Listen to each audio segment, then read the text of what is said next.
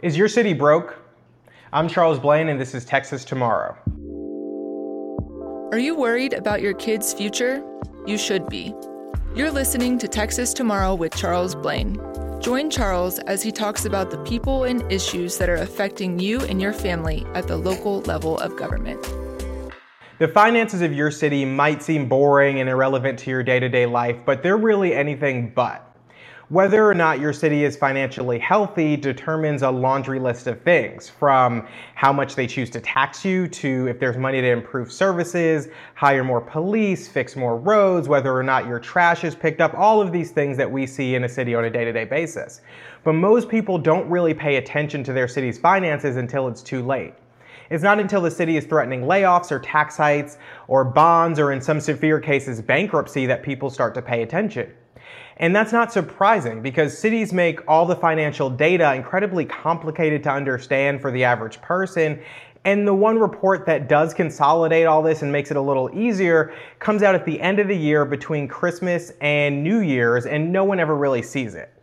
But luckily, some organizations go out of their way to make this data accessible to us all. And one of those organizations is Truth in Accounting. Every year, they release a financial state of the cities report, which looks at the financial state of the 70 largest cities in the country. And with Texas growing so fast, it's no surprise that many of the cities in the state are at the top of that list. So the report found that in total, 75 cities had $595 billion worth of debt between them. But only one Texas city came in their top 5 in best fiscal shape, and that was Plano, Texas. The report gave Plano a B rating and claimed that a taxpayer surplus of $5,100 existed in the city, mainly because of increased tax revenue and all the federal relief aid that cities got from COVID. Unlike most cities, though, Plano's pension and their retiree healthcare systems were well funded. Corpus Christi, Arlington, and San Antonio all led the list with cities that were seeing surpluses in, each of them receiving B grades, but none of them doing as well as Plano was. But most of those surpluses, again, were owed to federal relief aid, so that's a one-time funding source, or increased tax revenue, which once that starts to flatline again, won't exist.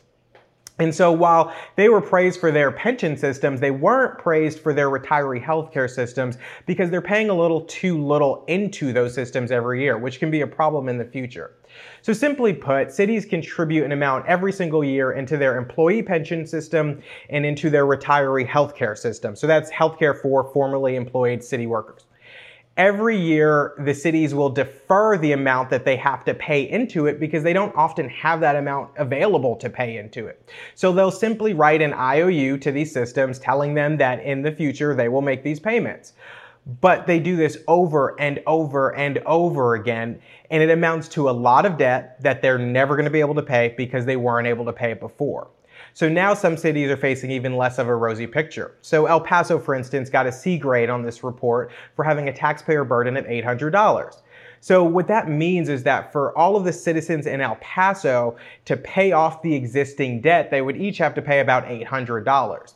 And unfortunately, El Paso's on the low end of cities with a taxpayer burden on this list. Austin and Fort Worth, for instance, both got D ratings on the report. Austin had a $6,500 taxpayer burden, whereas Fort Worth had a $7,400 one. Houston and Dallas got D ratings for Houston's $9,000 taxpayer burden and Dallas's $9,600 taxpayer burden. This means that for these cities, taxpayers would have to contribute $9,600 extra dollars with no improvement in services, no overall benefit, just to pay down the existing debt incurred by their elected and appointed officials.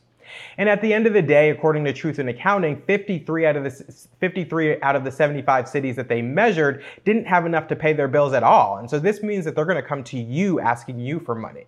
That's why bonds and tax increases and stadiums and all the other things that cities and counties spend money on matter. We often don't pay attention when they're approved, or we just go and vote yes at the ballot box, but ultimately we're on the hook for paying those in the end. So whether you live in a small town or a big city, a small county or a big county, these things are happening on a daily basis around you, and you should be aware of them because when they get down to the end bottom line, it comes down to the services that you pay and the services that you receive and the taxes that you pay that determine the fiscal health of the city.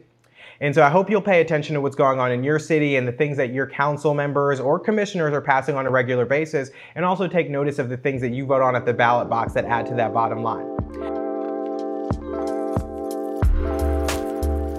So I hope you took something away from this. And if you did, make sure you tell a friend, a family member, share it on Facebook, Twitter, Instagram, wherever you see fit. And make sure you tune in for next week's episode of Texas Tomorrow.